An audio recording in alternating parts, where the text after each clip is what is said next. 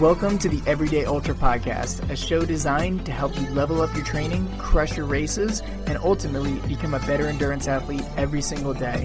Whether you're an endurance athlete as a hobby or someone who wants to be the best in the sport, this is the show for you. I'm your host, Joe Corcione, and thank you so much for listening. Now, let's get into it.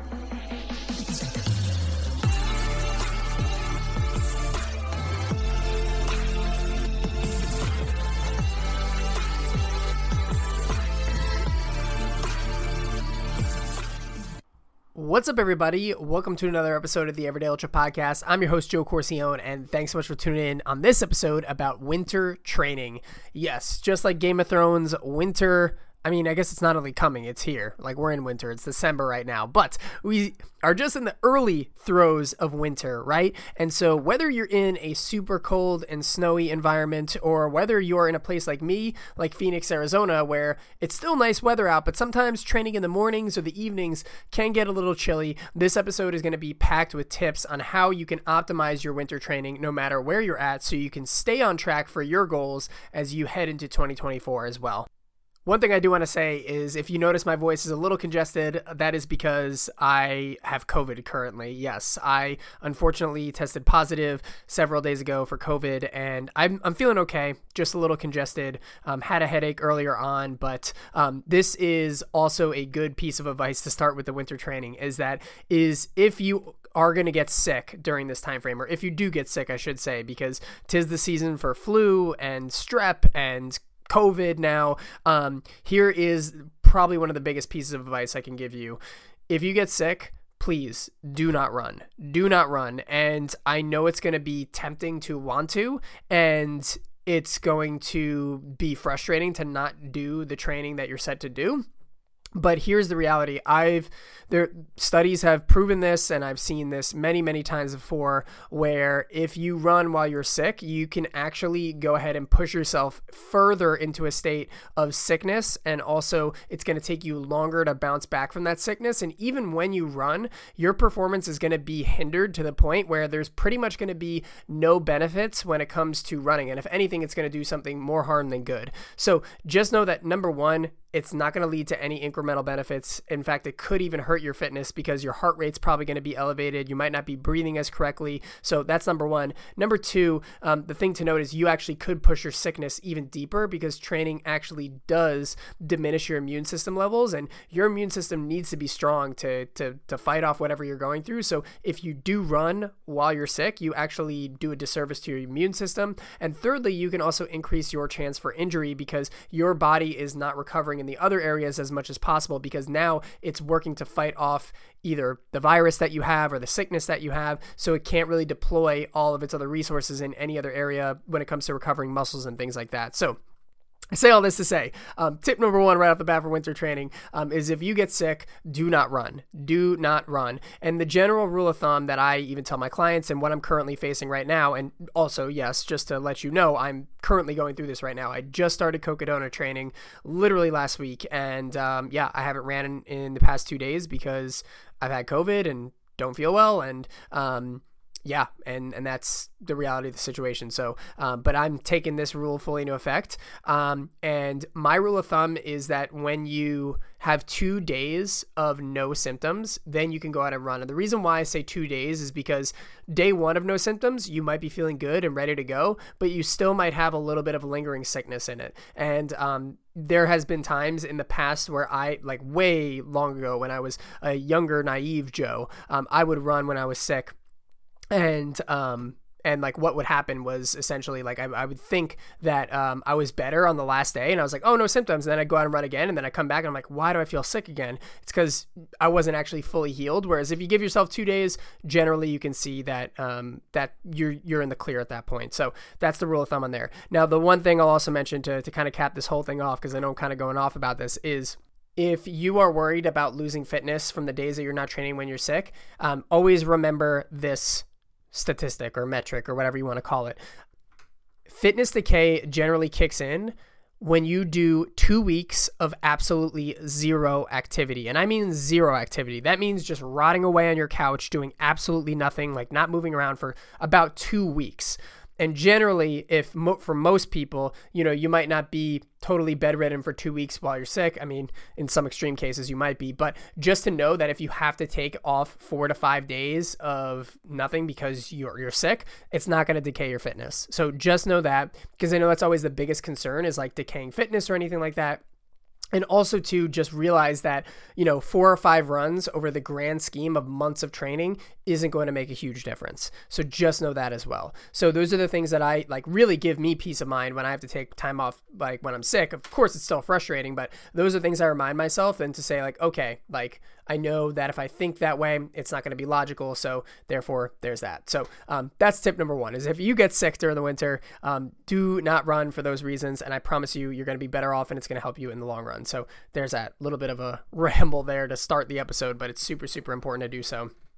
The other thing I want to mention real quick, and this is a total side note, so apologies if this comes out of left field, but a lot of you have applied for the Everyday Ultra coaching program that we had, and I wanted to say that we currently have a full roster. So the roster is full, but if you are interested in getting on a wait list for Everyday Ultra coaching, and this is personalized coaching from me as your running coach, developing a plan to hit your ultra goals, if you want to get on the wait list, we are taking a chronological order of people to reach out to in case spots fill up. All you got to do is email me everydayultrapodcast@gmail.com and go ahead and you can even just say in the subject line waitlist or anything like that. If you want to include additional detail, that's great. I always love hearing from the listeners as well, in terms of your background and everything. And if you want to keep it short, you can always just put wait list and I'll put you on there, and we'll put you on a first come first serve list, and we will reach out if any spots open up in the future. So just want to let you know, because I know I'm still getting requests, and we started to open up a wait list. So thank you all who reached out and who are interested in coaching too, by the way. I appreciate you a ton. And even if you can't get on the roster now, one thing I suggest is we have a totally 100% free Everyday Ultra newsletter, and you can go to the link in the show notes to sign up for that. We're going to be sending out ultra training tips, in-depth stuff, more deeper than the podcast, into your inbox every single week. So feel free to subscribe to that for free. And again, if you want to get on the wait list, email everydayultrapodcast@gmail.com, and then I will send you I will put you on the wait list, and we'll reach out in the order that your request came in when spots open up. So thank you all for the support. I appreciate you all so much. All right, now let's get into winter training. I already spent a lot of this talking about sickness, but that is very important because people do get sick this time of year, hence me being a case study of that right now. But anywho, winter training, right? So what are the things that come into factor with winter training? Well, the obvious thing, colder temperatures, right? If we're in a place where there's snow at the ground, we might not be able to access certain trails, right? It gets darker earlier, right?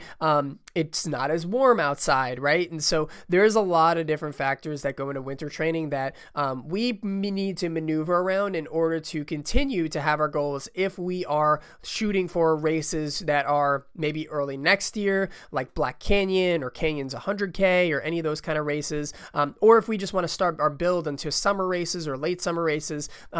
It can be tricky to navigate winter training no matter where you are. So I'm going to talk about some of the things and how to circumnavigate them so that you can ultimately get to where you want to be and optimize your training. So the first thing that I want to say, right? So a lot of the times I get questions about this, and I even have a lot of clients who are in the same boat who are, hey, I live in an area where there's a ton of snow, or there's an area where it's just so freezing outside and it's super dark and I'm not comfortable running at night and I can't get to the trails in the winter and everything like that.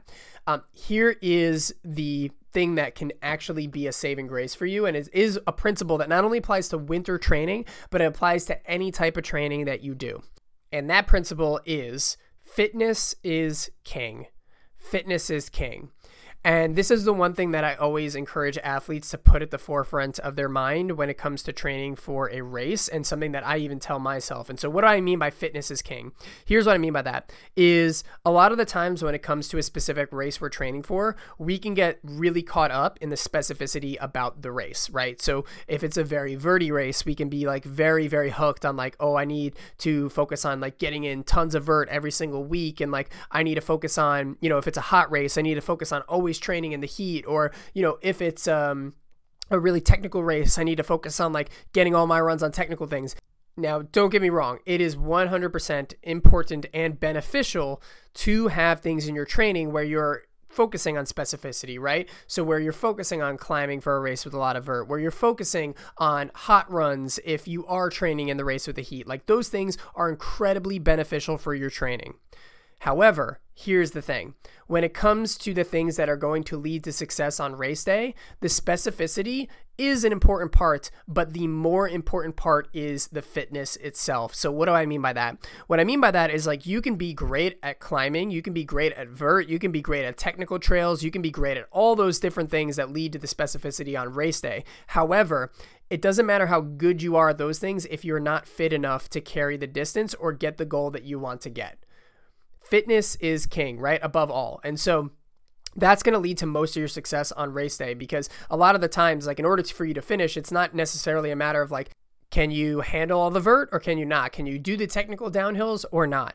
And when really the reality is like you can be good at those things, but if your body's not fit enough to handle the 50 miles, 100 miles that you are about to endure on one of your ultras, it doesn't matter how good you are at those things if you can't carry the distance. Now, a lot of the times, right? So I'm a big proponent on getting course specificity. Don't get me wrong. I think it's great, but I always like to say the fitness is the most important. And so one of the things that really like opened my eyes up to this was, it's a great example, right? When we think of guys like Jim Walmsley. Now, Jim Walmsley, if you're unfamiliar, he won UTMB this year. He's won Western States multiple times. He's the current Western States course record holder, one of the greatest runners of our time for sure.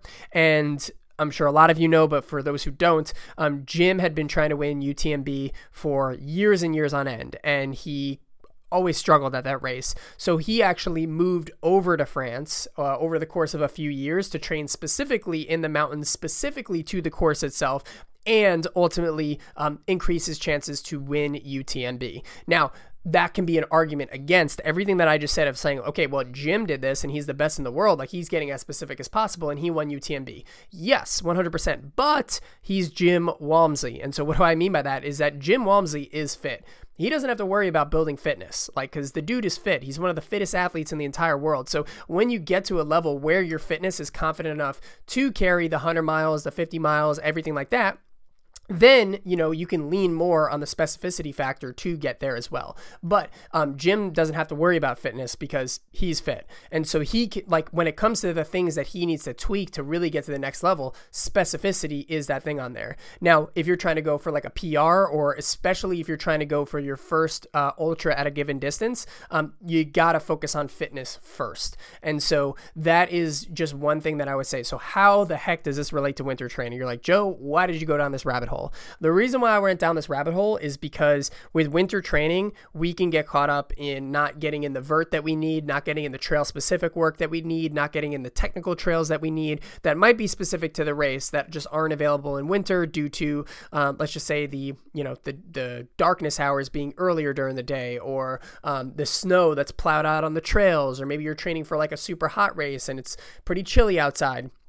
Those are things that, again, like, if you just focus on getting fit in the winter, it will translate. Fitness translates, even if you're running on flat road, to vert as well. Now, again, it's crucial to not mistaken this for saying that you shouldn't or don't have to get in training for vert during a race that has a lot of vert. I'm just saying that, you know, if you take a period, i.e. the winter, to train on a lot more flats than vert, and there is a way to train for vert in the winter, even if you can't get access to trail, which we'll talk about on here. But I'm just saying, like, you don't have to like totally chalk your race training up as like impossible or nearly tough to do, or that you won't be prepared if you can't get on those kind of runs as often in the winter.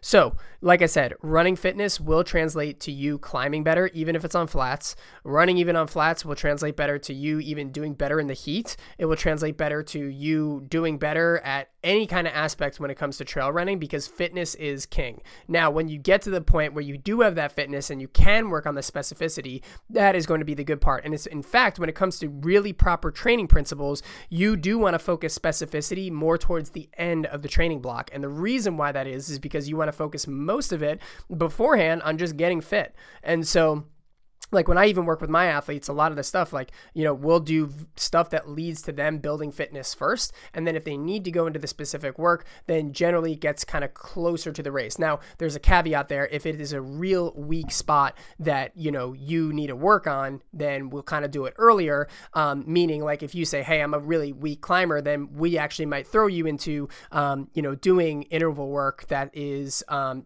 an incline, or we might have you do some hikes earlier on in the training program, because you also want to work on your weaknesses earlier from the event. So that's the little caveat on that. But if you are quote unquote strong in those areas, or they're not a super focus point, you can do those closer, like in the last leading training blocks up to the race, because that is kind of like the icing on the cake when we think of like the hierarchy of needs when it comes to training for an ultra. And I'll kind of go through that hierarchy in another episode, because I think it's just super, super important to kind of know those things. But anyways, that is what you would just want to focus on fitness. And so that's going to be the big thing. And again, if you like are weak in the area of vert and you want to train for it even early in the training block, I'll tell you how to do that in the winter, which is just, something that's going to be really, really beneficial for sure. So, hope that helps to clarify that. So anyways, always know that fitness is king, and that's going to be really, really good. So if you have to run on the roads in the winter, or you have to run gravel roads, or if you have to run on the treadmill, just know that just getting fit and getting out there is going to inherently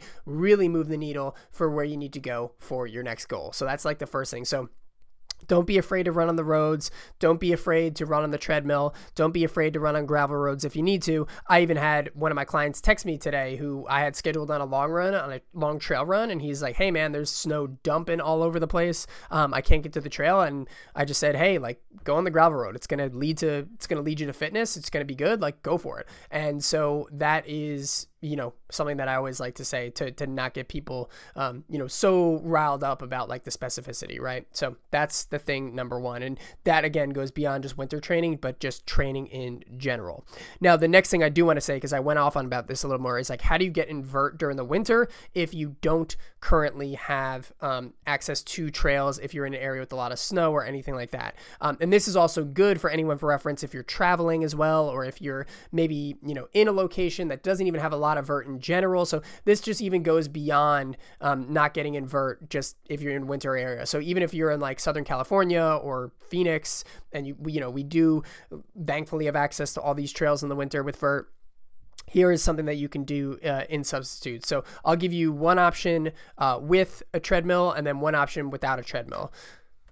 And by the way, just as a preface, next week we're actually doing a whole episode on how to get in training for vert, even if you live in a flat area. And spoiler alert, the principle on fitness is king does matter, but we're going to get really tactical into how to actually train for vert when you live in a flat area. And some of the principles will apply from this episode, but we'll do more in-depth stuff next week on that as well. But this is going to be what'll work well if you are in the winter. Now, here is kind of like the protocol. So in the winter, and this even goes for if you're in an area with like snowy roads or anything like that, and even if like the ice is just abound on the road and you can't even run outside, the treadmill is going to be your friend. And usually it is not the friend for a lot of us. It is not the friend for a lot of us. So I totally understand that. And so let me just flip your perspective on the treadmill for 1 second here, because I know a lot of you are probably hearing that and you're like, oh my gosh, I don't want to be on the treadmill. I can't believe he's explaining this. Here's the thing. Why the treadmill is so good is because, number one, not only can you get the incline on it, not only can you get the vert, not only can you get the running, but let me tell you this, it is going to build your mental toughness beyond belief, because number one, it's usually something that most people don't like to do. And there's even a psychological phenomenon on a treadmill, and I know y'all have felt this before, I know I have, that actually makes it feel like you're on the treadmill longer for the duration that you're running. Meaning, like if you are running 3 miles, right, it might actually feel like you've been running for like 5 miles mentally, because this stagnation kind of effect of you just kind of being in the same spot really just kind of throws our brain for a loop. So it is really good mental training, because it allows you to kind of be in this place where you are in something that you don't enjoy, and you ultimately get into this kind of place where like you're able to handle the monotony, and you're able to handle like the feeling of, just being out there for seemingly longer periods of time. And ultimately, you get to have your resolve in there in itself by strengthening on the treadmill. So just being in that phase where you can do the treadmill is going to be helpful. And so I'm talking this specific for vert. If you can run outside and, you can run on the roads, or even if the trails are dry and you're living in an area with trails, I always suggest going outside for sure. But if you can't, then the treadmill is going to be the friend. And just reframe this as, okay, I'm doing this as like a mental exercise and it's going to help me. That's going to help you to see more of the benefit on there. And then also too, it's going to make you appreciate running outside a lot more. Now, if you're on the treadmill, right, I highly suggest getting an incline treadmill or getting access to an incline treadmill, one with an incline, because then you can build in specific vertical incline into your runs as well. Now, I'm not saying you have to do all of your runs on your long runs, I should say, or even just all your runs in general on the treadmill. You can really just incorporate this one drill for 2 times a week to really get in some vertical specific training, and it can help. And that is treadmill doubles. So treadmill doubles are a great exercise, and you don't even have to do these as doubles. You can actually do these as just regular workouts that you do twice a week or once a week. And basically why it's called a double is because intentionally, like when the workout was created, and this was created by David Roche and Megan Roche, they really intended to make this as a second workout on the day, hence why it's called treadmill doubles. But again, if you don't want to do doubles and you only have time for one workout a day, this could be one that could be useful twice a week. So basically what you do is you do like a 5 to 10 minute warm up, or 15 up to, I would say about 15-minute warm up, easy pace on the treadmill, nothing to it, just getting the body warm. Then for about 15 to 20 minutes, depending on the duration, how comfortable you are, on an incline on the treadmill that's anywhere between 10 to 15%, you are going to go ahead and just run as you can consistently at a speed that's, pretty good for you, that gets your blood pumping in a way for 15 to 20 minutes. And so that can be like a pace where you can continuously be able to handle those things, but you feel like you're pushing it. Now, this could be a power hike if you're at the stage where you're just, needing to transition from the hike to the run, and that's totally okay. You just want to target an intensity where you're going to be breathing pretty hard, but you feel like you can sustainably handle for 15 to 20 minutes, right? Continuously.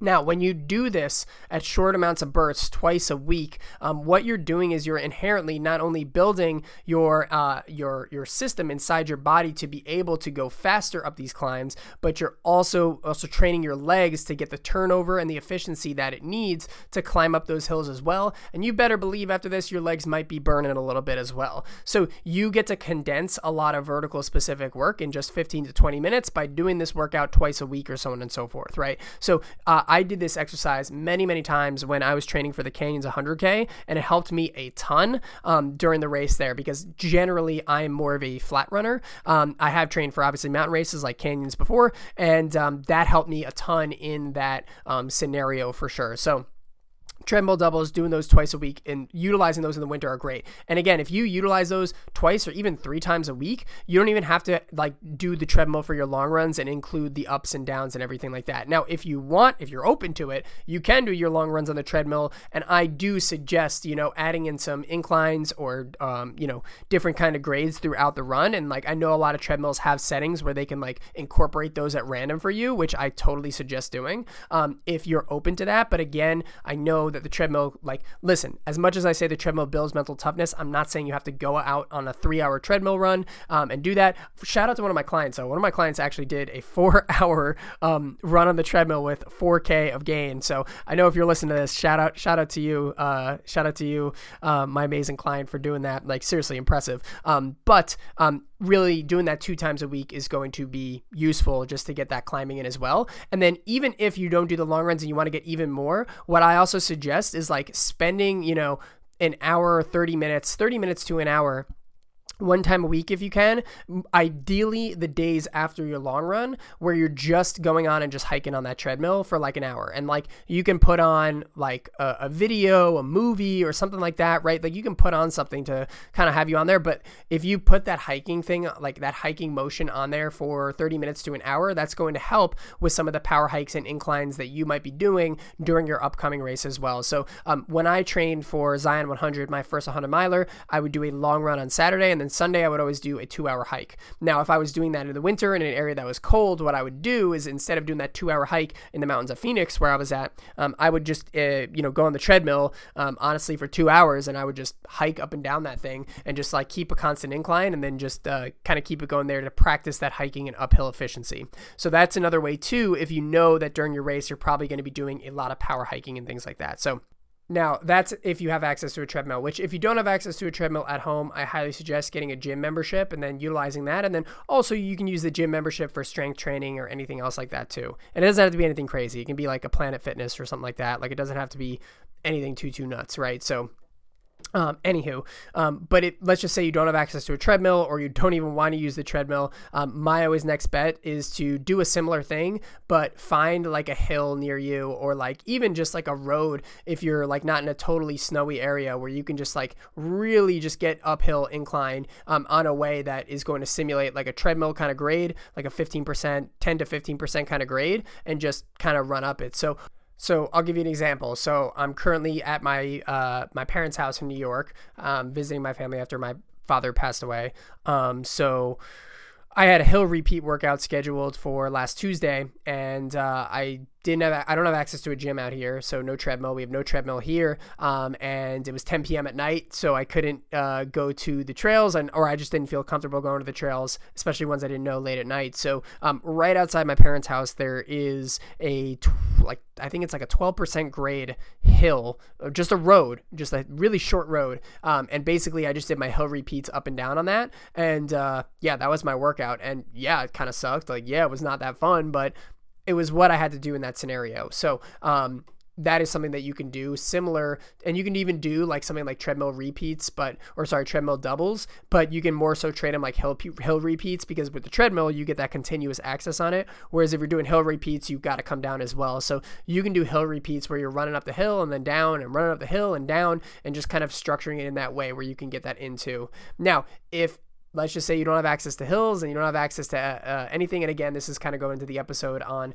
vert training during or in an area where you don't have access to vert. But your next best option would be just doing some traditional speed workouts, even if it's on flat. And so we'll go into a whole thing with interval training, but in another episode as well. We got tons of episodes coming up, as you can know. But if you just focus on doing speed intervals, even on flat ground, that fitness, it will inherently boost your fitness and speed. And also think about it too, when you're running really, really fast, what you're doing is you're breathing really, really heavy. And think about when you're climbing up a hill, you're breathing really heavily. So you're targeting that same intensity that you usually get when you're going uphill. And so by running on flats, even though muscularly it might not exactly translate 1-to-1, from a fitness perspective, it would. So doing some speed workouts, if you can, outside on the roads is a beneficial thing as well. So again, we'll go more in depth on this on the episode that we're going to have next week, but those are just some options on how to train for vert when you're in the winter itself.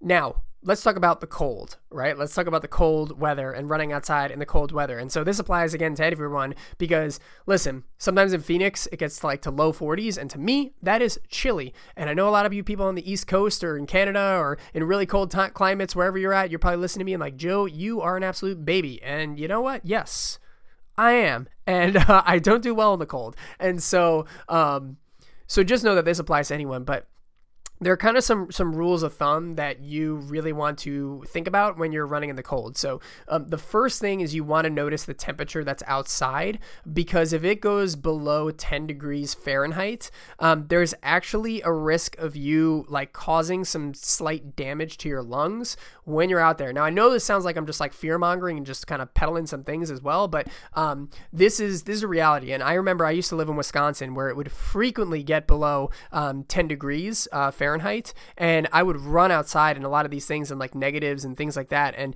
I remember just having some issues sometimes, like breathing or just kind of, just not really feeling well from a lungs perspective. And that's when I was looking into the research a little bit more, and you can actually dry out your lung passageways by like really like getting into these areas that have like this cold kind of dryness, so to say.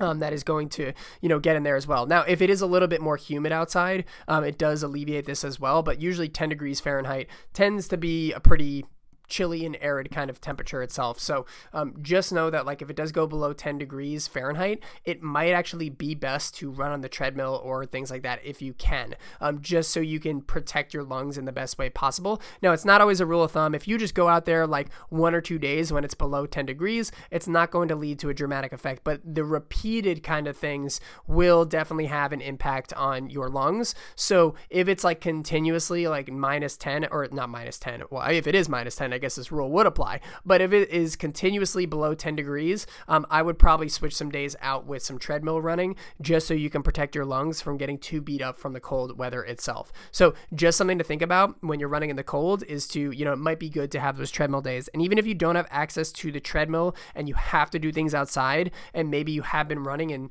below 10 degrees for a little bit, it might be useful just to take a rest day on a specific day. And if you're looking at the weather and you see that it is going to, be a little bit warmer another day, you can switch your schedule around to be able to run on those days. And maybe you take that day where it is below 10 degrees Fahrenheit as a rest day. So just something to think about on that regards. But again, if you run one day under 10 degrees, it's not going to do anything. It's more the repeated exposure. It's kind of similar. I wouldn't say it's one-to-one similar because they're kind of different, but it's almost like when you're running in an area that has a high AQI, or in other words, air quality index. So air quality index, right? If there's a lot of smoke in the air, a lot of pollution, if you're running in that for long periods of time, or like repeated periods of time, it can do some serious damage to your lungs. But if you're running it one time, it's not going to be the end of the world. And listen, if it is high AQI, I'm saying don't run in it. But let's just say, I'll give you an example. There was that time this year in New York where there was like record high AQI from the fires in Canada. And I had no idea this was happening, like literally, because I flew in for a business trip, and I woke up in the morning. I didn't check the news. I didn't check the weather. I didn't check anything. I just put on my clothes and I went out and started running. And I noticed, I was like, oh man, like I'm kind of like breathing a little weird and a little heavy. And then I remember coming into the hotel and seeing like a TV screen that was like, don't go outside, record high AQI, like apocalyptic. And I was like, oh shit. And the rest of the day I was kind of coughing up, but like long-term effects, at least to my knowledge, I didn't have it. So I'm not saying it's permissible to go do it, but if you do it accidentally, it's not going to be detrimental.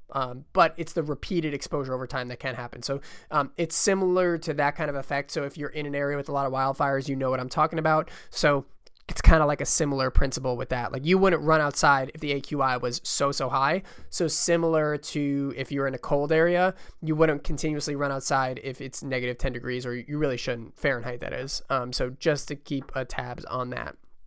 Now, that's the one thing on the cold weather. Now, if you can run in the cold weather, even if it's above 10 degrees Fahrenheit, for sure, I should say that's the preferred thing. You want to make sure that you are bundled up for sure. Make sure that you are bundled up, because one of the things that can really happen out there is, you can freeze. Like you can get really, really cold. And sometimes what'll happen is, and I've had this happen to me multiple times, is you might be running and then all of a sudden you can get like sweaty. And then let's just say maybe you stop, or maybe you get like a pit stop somewhere, or maybe you like see someone on the road or something that and you're having a conversation, or maybe you have to go to the bathroom, whatever. Like you might stop at some point. If you stop and your body heat goes down a little bit and you're a little underdressed and you're soaked, you can actually like really like freeze pretty quickly. And actually, this is something at Javelina 100 the first year that I learned, and it's not even that cold at Javelina at night. It's like, low 50s. But I remember I was like soaking myself all day, and like I was super sweaty and like all this kind of stuff. And I remember getting into the nighttime and I was still wearing a t-shirt and shorts, which most times for like for like 50 degree weather, right? Like you're fine in wearing t-shirt and shorts. I do that all day. But I remember I was shivering coming out of those aid stations whenever I stopped. When I was running, I was fine. But when I stopped, I remember I was getting like really shivery and just like really, really cold. And so the one thing you want to do is like, you don't want to like go out there dressed in like nothing. You want to have some layers on there, but like don't like overheat yourselves. But just, I would always say, like, if you're worried about taking on a little bit more than you need to, I would always go with a little bit more, because you can always strip down, but you can't always go up. So, like usually you can't take extra stuff with you as much. I mean, you can if you have like a pack and you have things in there. But I always say it's better to err on the side of caution, because God forbid something happens where, you do stop out there and you are sweaty.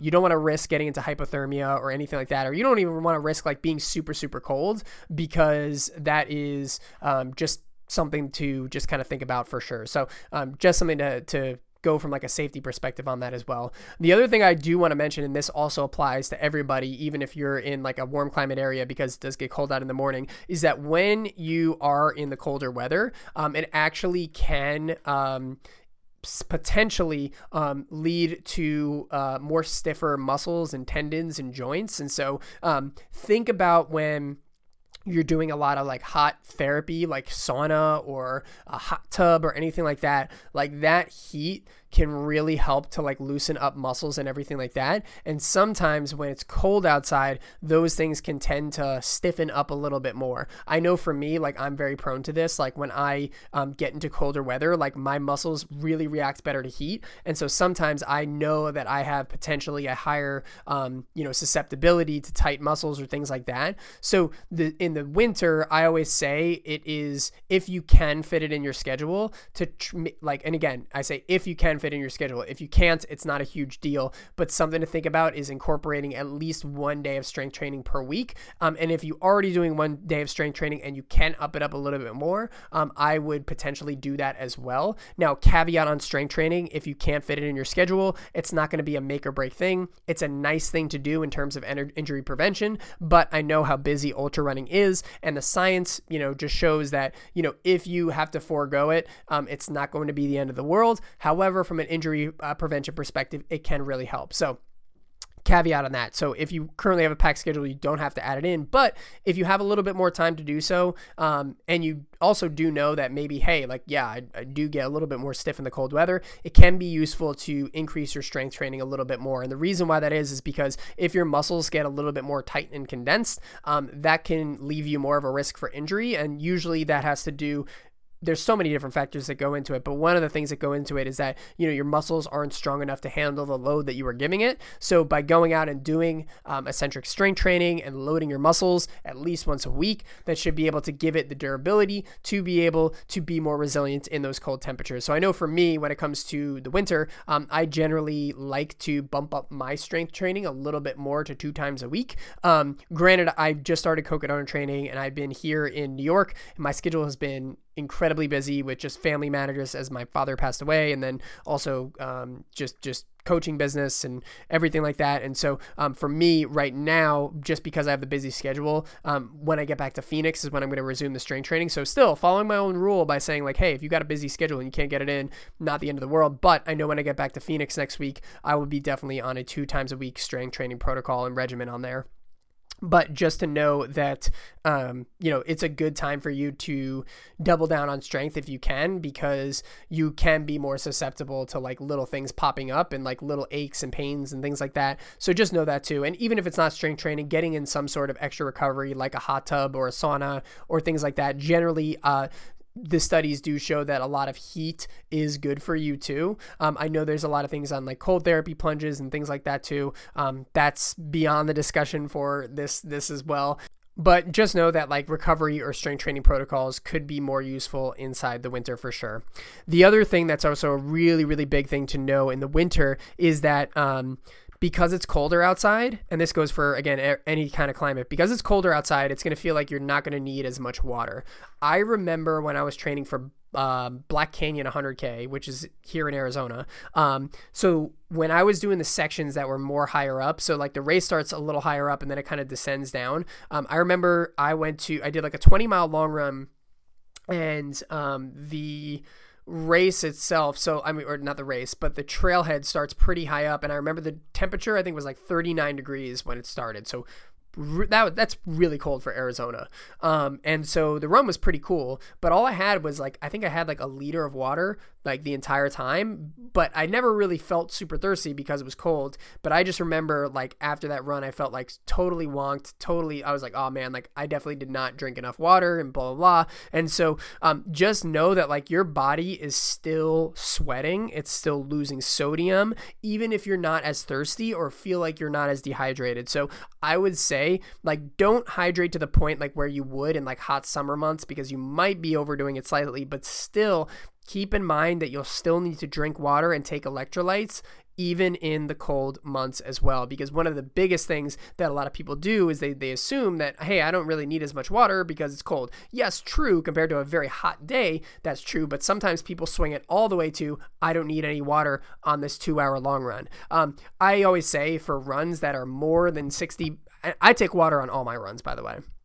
But just because I do believe that it is pretty beneficial to have in water on all of your runs. But any run, I would say at the very, very least, that's more than 60 minutes, you should be carrying something with you outside, like water or anything like that. And so even just because it's cold and just because you don't feel like you're thirsty, keep drinking throughout the run. And generally, like my rule of thumb that I like to do, and usually what's seen as a pretty optimal way, like to get in hydration all in an even way, is, every single 20 minutes, make sure you're getting in some fluids, right? And then obviously you can sip between those 20 minutes and everything like that, but don't just go 30 minutes without drinking anything. You want to be sure that you're getting in constant fluids, even in those places as well, because not only is it going to keep you more hydrated, but it's also going to increase your performance as well. Because sometimes people say, I don't train as well in the winter, I feel kind of crappy, and I'll always ask, I'll be like, well, what are you usually drinking out there? And they'll be like, well, I went on a 2-hour long run and I didn't really need any water, so I didn't drink anything and I felt crappy. And I say, well, maybe it's not the winter, maybe it's the fact that you had no water out there, right? So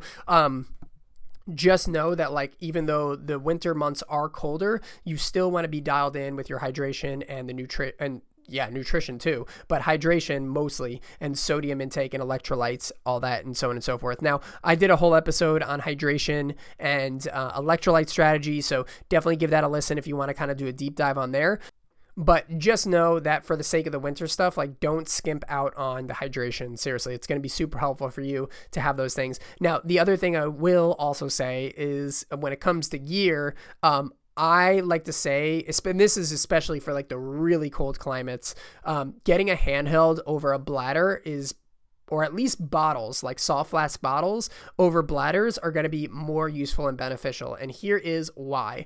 When I was running in Wisconsin, there would be many a days where I would have a bladder and the tube would freeze. It would totally freeze. And when that thing freezes, you can't get any water out of there unless you actually stop and take out the bladder and take a sip for it. Or you hold the bladder in your hands or the pipe or the tube in your hands and try and melt the thing. And no one has time for that, especially on a long run. So from a gear perspective, I always suggest using soft flasks or bottles, in the winter, because that's likely not going to freeze. Whereas like the tube on your hydration bladder can have a very high chance of freezing in sub-freezing temperatures for sure, especially like if you're in, an area like the Midwest or like the East Coast or things like that. This doesn't actually apply to so many people in like more of the warmer climates, but definitely for those really, really cold climates like Montana, any of those things like that. Excuse me. You will definitely want to probably go with more soft flasks and bottles and handhelds, as opposed to just bladders. And if you need more water supply, then like either bring more handhelds, or not handhelds, but bring more soft flasks with you inside your vest. Or if you know that there's a water refill point, go ahead and do it. And one even hack that I like to do when it's snowy outside is I'll take like one of those like handheld bottles with a filter in it.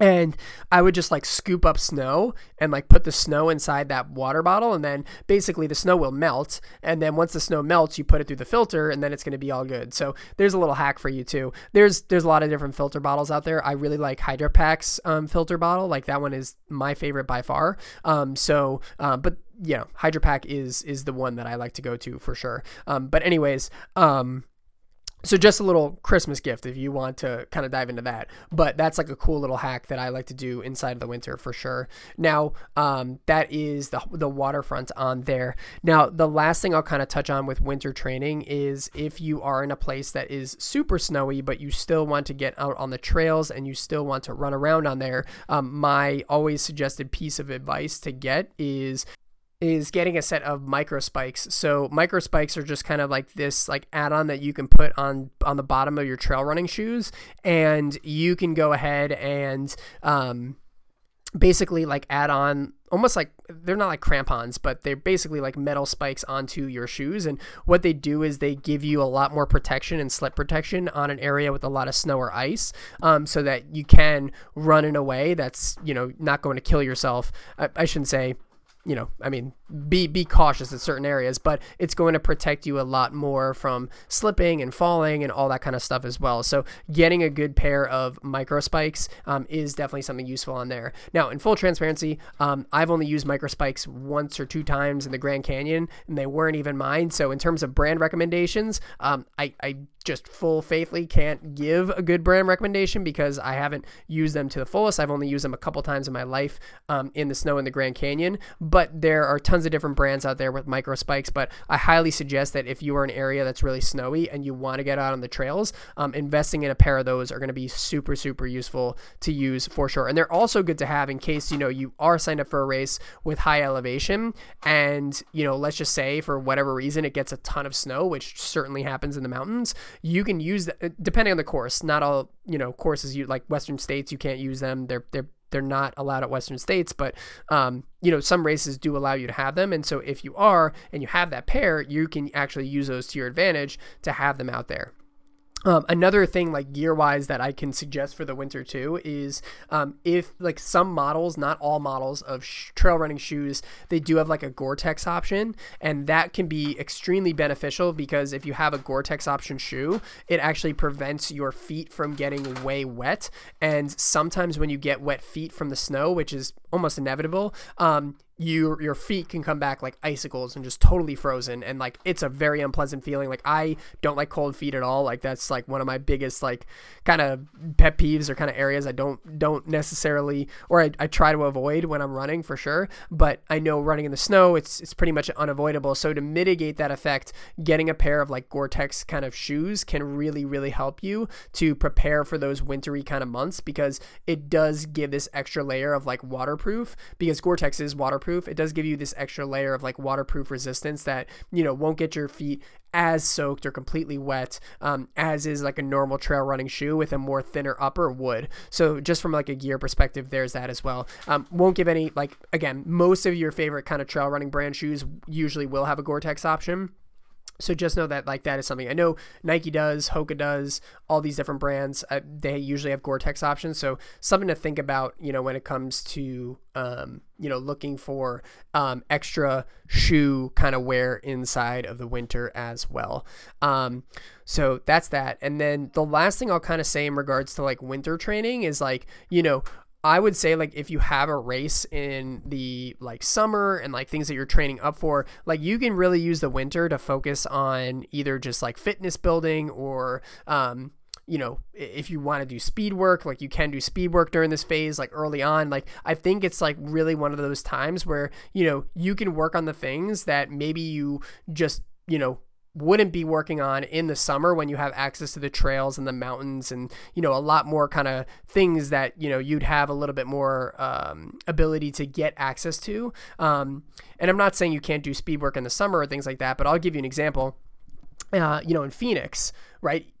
Even if, like Phoenix is warm still in the winter, but doing speed work in the summer in Phoenix, just sucks. And so even if you're in a East Coast or Midwest climate, sometimes doing speed work in hotter weather is going to have a detrimental effect. So you can work on those things that maybe are kind of harder in the summer, in the winter, right? So speed work is one of those things. Doing base mileage, right? Doing like low and slow and easy mileage, because maybe like you want to do these insane mountain runs in the summer and things like that, right? So think about the things that you're like, what are the things that like I'm going to really work on in my peak training in the summer that I'm able to do in the mountains that maybe like I won't want to do as much kind of into the winter kind of phase and period on there. So, and that's where you can kind of build those things on top of it. So like for me, it's a lot of like the speed work. I know for me, I'm building a speed work phase pretty much leading up into Cocodona for like January and February, and then early February, that is. And then from like February, March, and April, it's going to be a lot more of like the endurance work and trail work and all that kind of stuff as well. So